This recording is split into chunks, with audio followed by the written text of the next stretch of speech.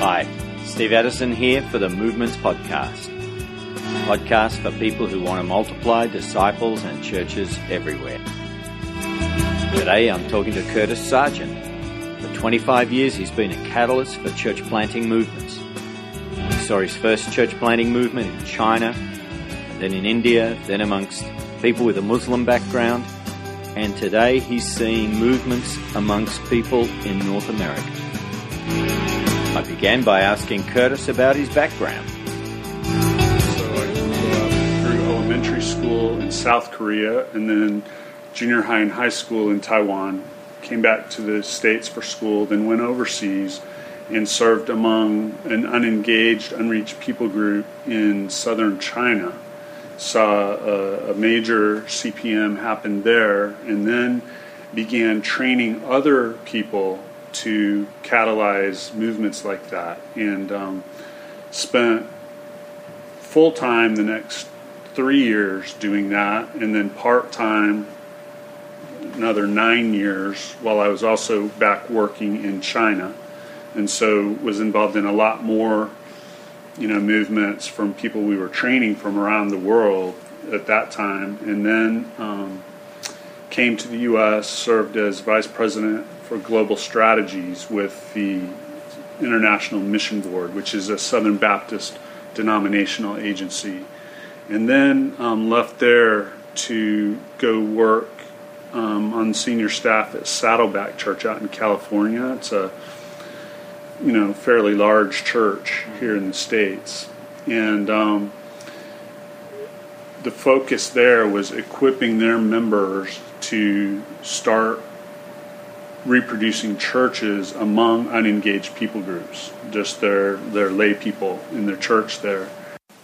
Then actually I had a dream that I was supposed to join a specific agency that I hadn't heard of. So the next day I quit my job there, and my wife and I moved to halfway across the country and joined that agency. Fortunately, they accepted us and served with E3 Partners Ministry as their international vice president.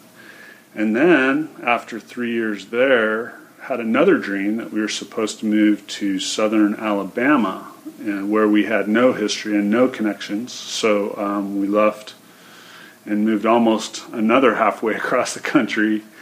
And there we have started a training center to train North American lay people primarily in how to catalyze church planting movements.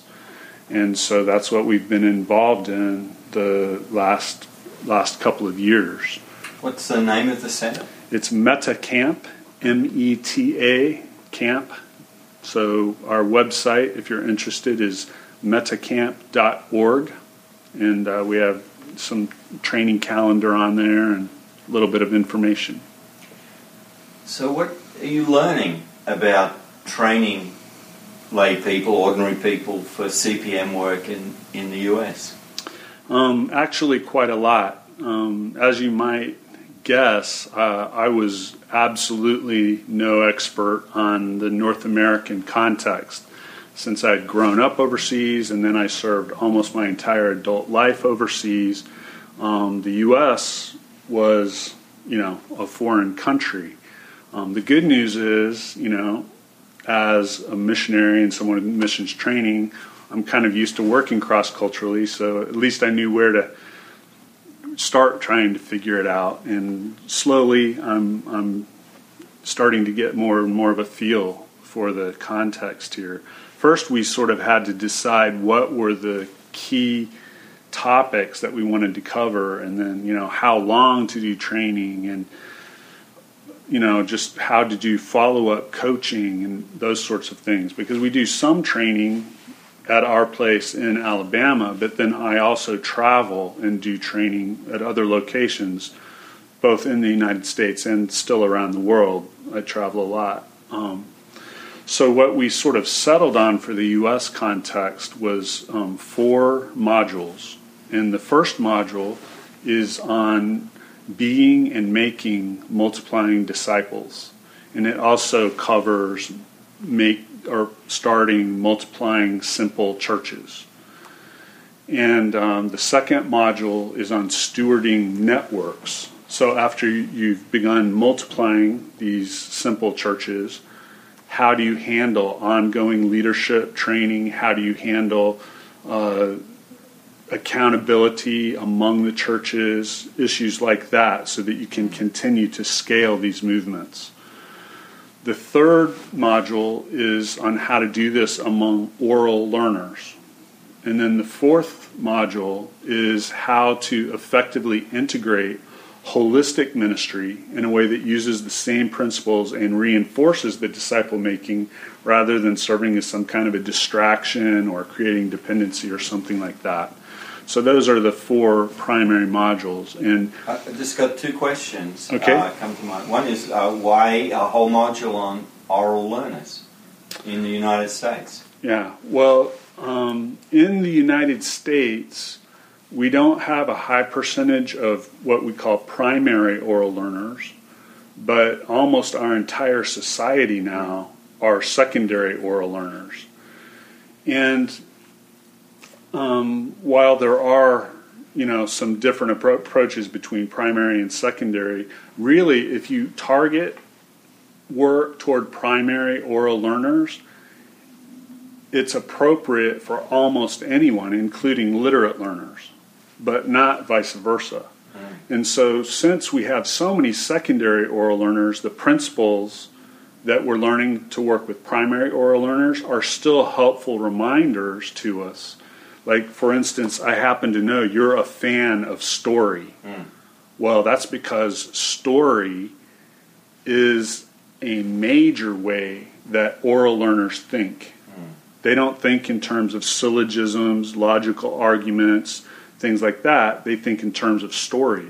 And so, as you well know, even in the West, the dominant culture is that we prefer communication via story.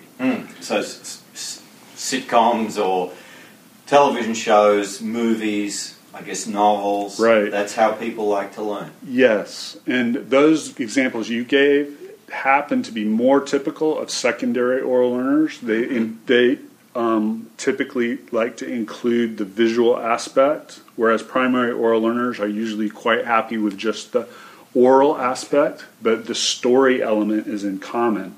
So that's an example. So it's very helpful skills to have, even in North America, where we don't have a huge percentage of primary oral learners. Okay, other question was, what do you mean, what do you understand to be holistic ministry? Yes, by that, we're referring to issues related to food, water, health, justice issues, a whole range of topics or aspects of ministry that are actually very popular, right now. But the American church tends to nearly always react in terms of what we would call a relief approach. A relief approach is appropriate if there's imminent loss of life possible, And so, we need to step in and do something for people to keep them from dying. But the problem is, anytime there's a shortage or a problem in any of these fields, our tendency is to use a relief approach, when the vast majority of cases, a development approach is what's appropriate. And if we use relief approaches, we're creating dependency, we're undercutting their ability to become self-sufficient and to help others, and all kinds of problems. And really good development work uses the same principles that we utilize in church planting movements in regard to disciple making. And so there's really a strong parallel. So if you're working in that way, consciously, intentionally, those types of ministry can actually reinforce one another. Okay, so relief work would typically be we'll hand out food, which is great if someone's starving. Development work is we'll provide some training, which is a form of discipleship that'll help this person find the right sort of employment. Yeah, it'll help them be able to feed themselves, whether that's through better farming methods, there's a whole range of how that might happen. What we do is we help them even diagnose the problem, prioritize the issues they want to deal with, and then figure out how to use available resources to do that. So we're equipping them with a set of skills that they can use in community to address those issues. And that's integrated into making disciples and multiplying churches. Absolutely, yes. How about we talk about that first module? Yes, and because that's the one that I feel every follower of Christ needs to be equipped with these skills. The other modules are in some sense optional or only appropriate for certain people, but the disciple making module is for every follower of Christ. And it's all of these modules are 1 week in duration. Now, under pressure, under duress, I have done some abbreviated Module 1 trainings that are, like a weekend in length. However, I've found that the percentage of people who actually fruitfully implement after a weekend version is far, far less than those who go through the full week version. I think it's a combination of not having the processing time, not having as much practice of the skills time, the repetition, and various things like that. So if I do the abbreviated version, I insist that the local people who are asking me to do that wherever I'm traveling, that they do the follow-up coaching, because I just feel it's not worth my time because there's going to be such a small percentage who fruitfully implement. However, if I do the full week, at the conclusion of it, we have them develop a 3-month plan that's sort of a fill-in-the-blank type of 3-month plan, and then I'll follow up with them for the next 3 months, once a week for the first month, once every 2 weeks for the second month, and then once more at the end of the third month. And then, if they want to, they can opt in for ongoing monthly contact. So what we're covering there is, again, being and making multiplying disciples. So we break it down into some skill sets or competencies that we're wanting them to develop, and sort of a toolkit that provides at least some tools for them to address each of those competencies. And that's sort of how the week is structured. So some of the things we're looking for in terms of competencies are, first of all, dual accountability. And by that, I simply mean accountability to apply what the Lord teaches us and to be passing that on to others. So accountability in both of those fashions. So the tools that we use reflect that in the structure. Another competency is to be self-feeding spiritually. And particularly we look at 4 aspects of that. One is being able to interpret and apply Scripture. One is the broad issue of prayer. And so that includes, of course, listening prayer. The typical, what we normally think of as prayer, with intercession and all of that. Teaching through prayer, evangelism through prayer. So many aspects like that. The third area of self-feeding is body life. Here in the West, as in Australia, our societies are very individualistic. Kind of on a spectrum, we would be way toward the individualism end. And disciple making is not an individual sport. It's a team sport. And so we talk about that and about the corporate aspects of disciple making and how to equip people in that. And then the fourth area of self-feeding is in regard to persecution and suffering. This is one we don't like to talk about, but unfortunately, Scripture talks a whole lot about it.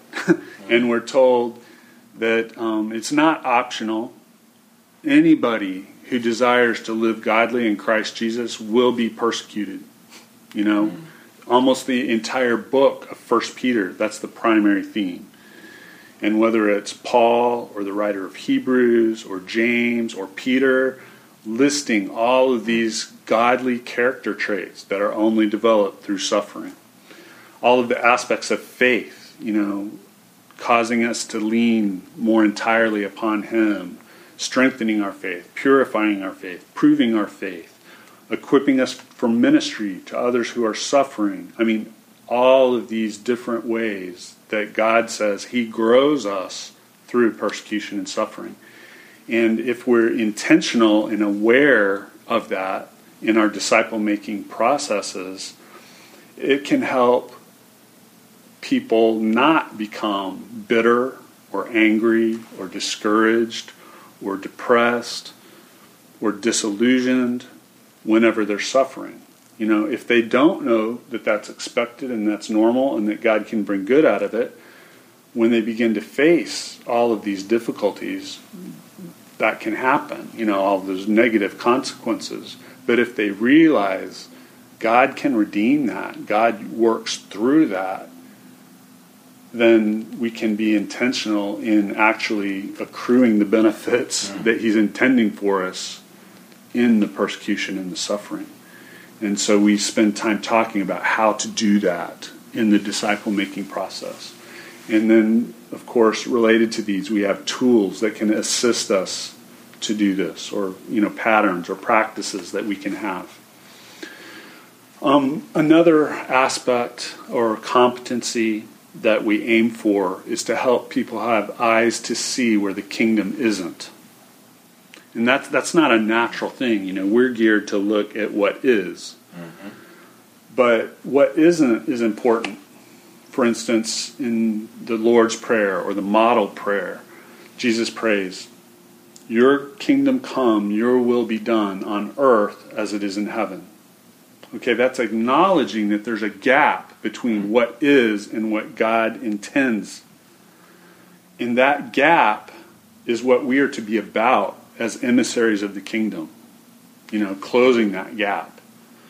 And so, on the disciple-making and simple church planting front of that, for example, that should make us more aware of places where the gospel isn't. Geographic areas, ethnic groups, linguistic groups, socioeconomic groups. We should constantly be on the lookout for the places that are the darkest so that we can impact that for the kingdom. You know, we can claim that for the kingdom. And so we teach that in two spheres. One sphere is your network of ongoing relationships, your friends, family, neighbors, coworkers, people that you can have ongoing contact with. And so we teach a set of principles and approaches and ways of thinking about that sphere to help people become fruitful disciple makers in that sphere. And then there's everywhere else, you know, all the way to the ends of the earth. And so then we teach some other tools and ways of thinking and, you know, practices to use fruitfully in that area.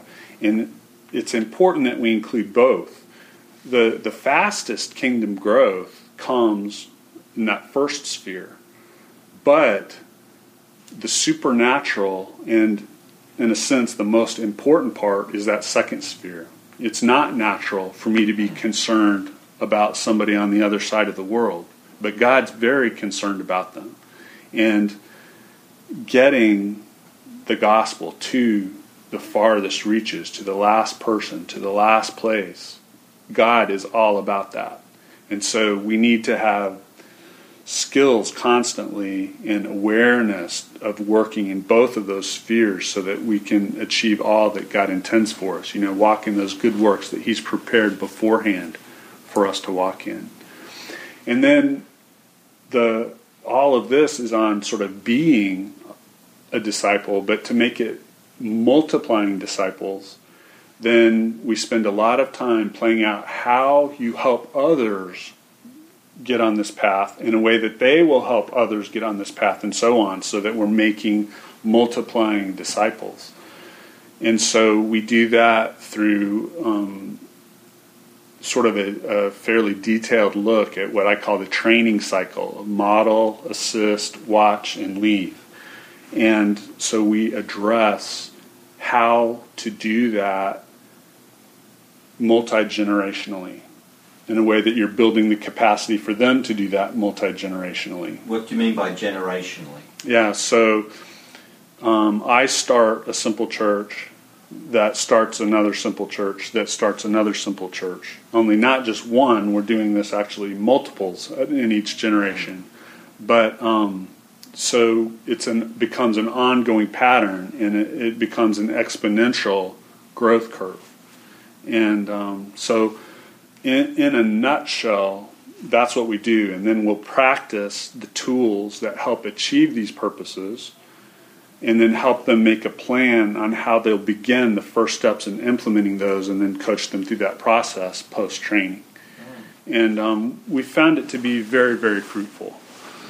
So we're seeing success in multiple places around the country and around the world. And that really makes me happy, because my heart's actually around the world, and I would be somewhere else if God hadn't specifically asked me to be here right now. So I'm particularly heartened that people who come through this training often then are envisioned and feel empowered to begin working overseas. Many of them not having planned to before, but after the training they catch a vision for that. But even in the U.S., we're seeing very fruitful implementation of this. Can you give us an example of where you've seen the fruitfulness? Yeah, there's a whole bunch of places where we're seeing some fruitfulness. Probably the most fruitful in the U.S. is somebody that we trained last year, and he's from Tampa, Florida, and they've already seen 14 streams, and by streams, they have a stream of Muslims, a stream of Hindus, a stream of homeless people, a stream of preteen and early teens, and there'll be churches planted among these various streams to 8th generation in 12 of the streams, and 7th generation in a couple of more of the streams.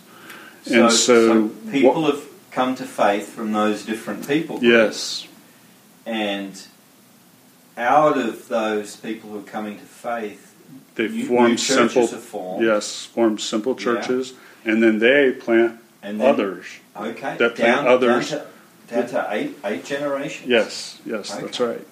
And some of them are white collar, some of them, as I said, are homeless. We've had a lot of success there among mental hospital patients, prisoners, various ethnicities, African American, Hispanic, Anglo, as well as multiple countries from the Hindu and Muslim streams. So it's a very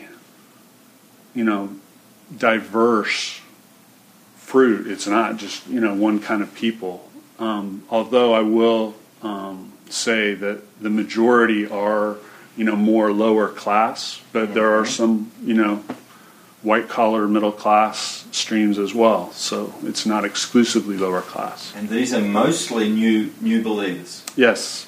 Yeah. And so now those churches and disciples that are making disciples and planting churches, they haven't all done the training, but some key team members catalysts have done the training, right, and then implemented. Is that... And then they're training those people in what they learned. In their setting. Yes. So the training is for people who want to be... They've got to do it hands-on, but they're going to be the catalyst, but the training will equip them... To equip others. To equip others. Exactly. Yeah. Okay. That's very exciting. Did you ever think that this could happen in the US? Absolutely. It's been about almost 25 years since I catalyzed the first one that I did in China, and then I began training others, and people, would say, "Oh, yeah, that was China. We work in India. That could never happen in India." And then, of course, we know multiple movements started in India, and then people would say, "Oh, that's Asia, but that could never happen among Muslims." And then we had a significant one among Muslims. And then people would say, "Oh, but those were just folk Muslims. Those weren't, serious Muslims." And then we had one among serious Muslims. And then they'd say, "Yeah, but those weren't Arab Muslims." And then we had them among Arab Muslims. And then they'd say, "Oh, but that could never happen in a Catholic context." And then we had them in Catholic contexts. And then they were saying, "Well, this could never happen in North America." I had no doubt. God is able. Yeah. What I would always say to those people is, "You're right. God can't do that through you because you don't believe in God." Get out of the way. Let's find somebody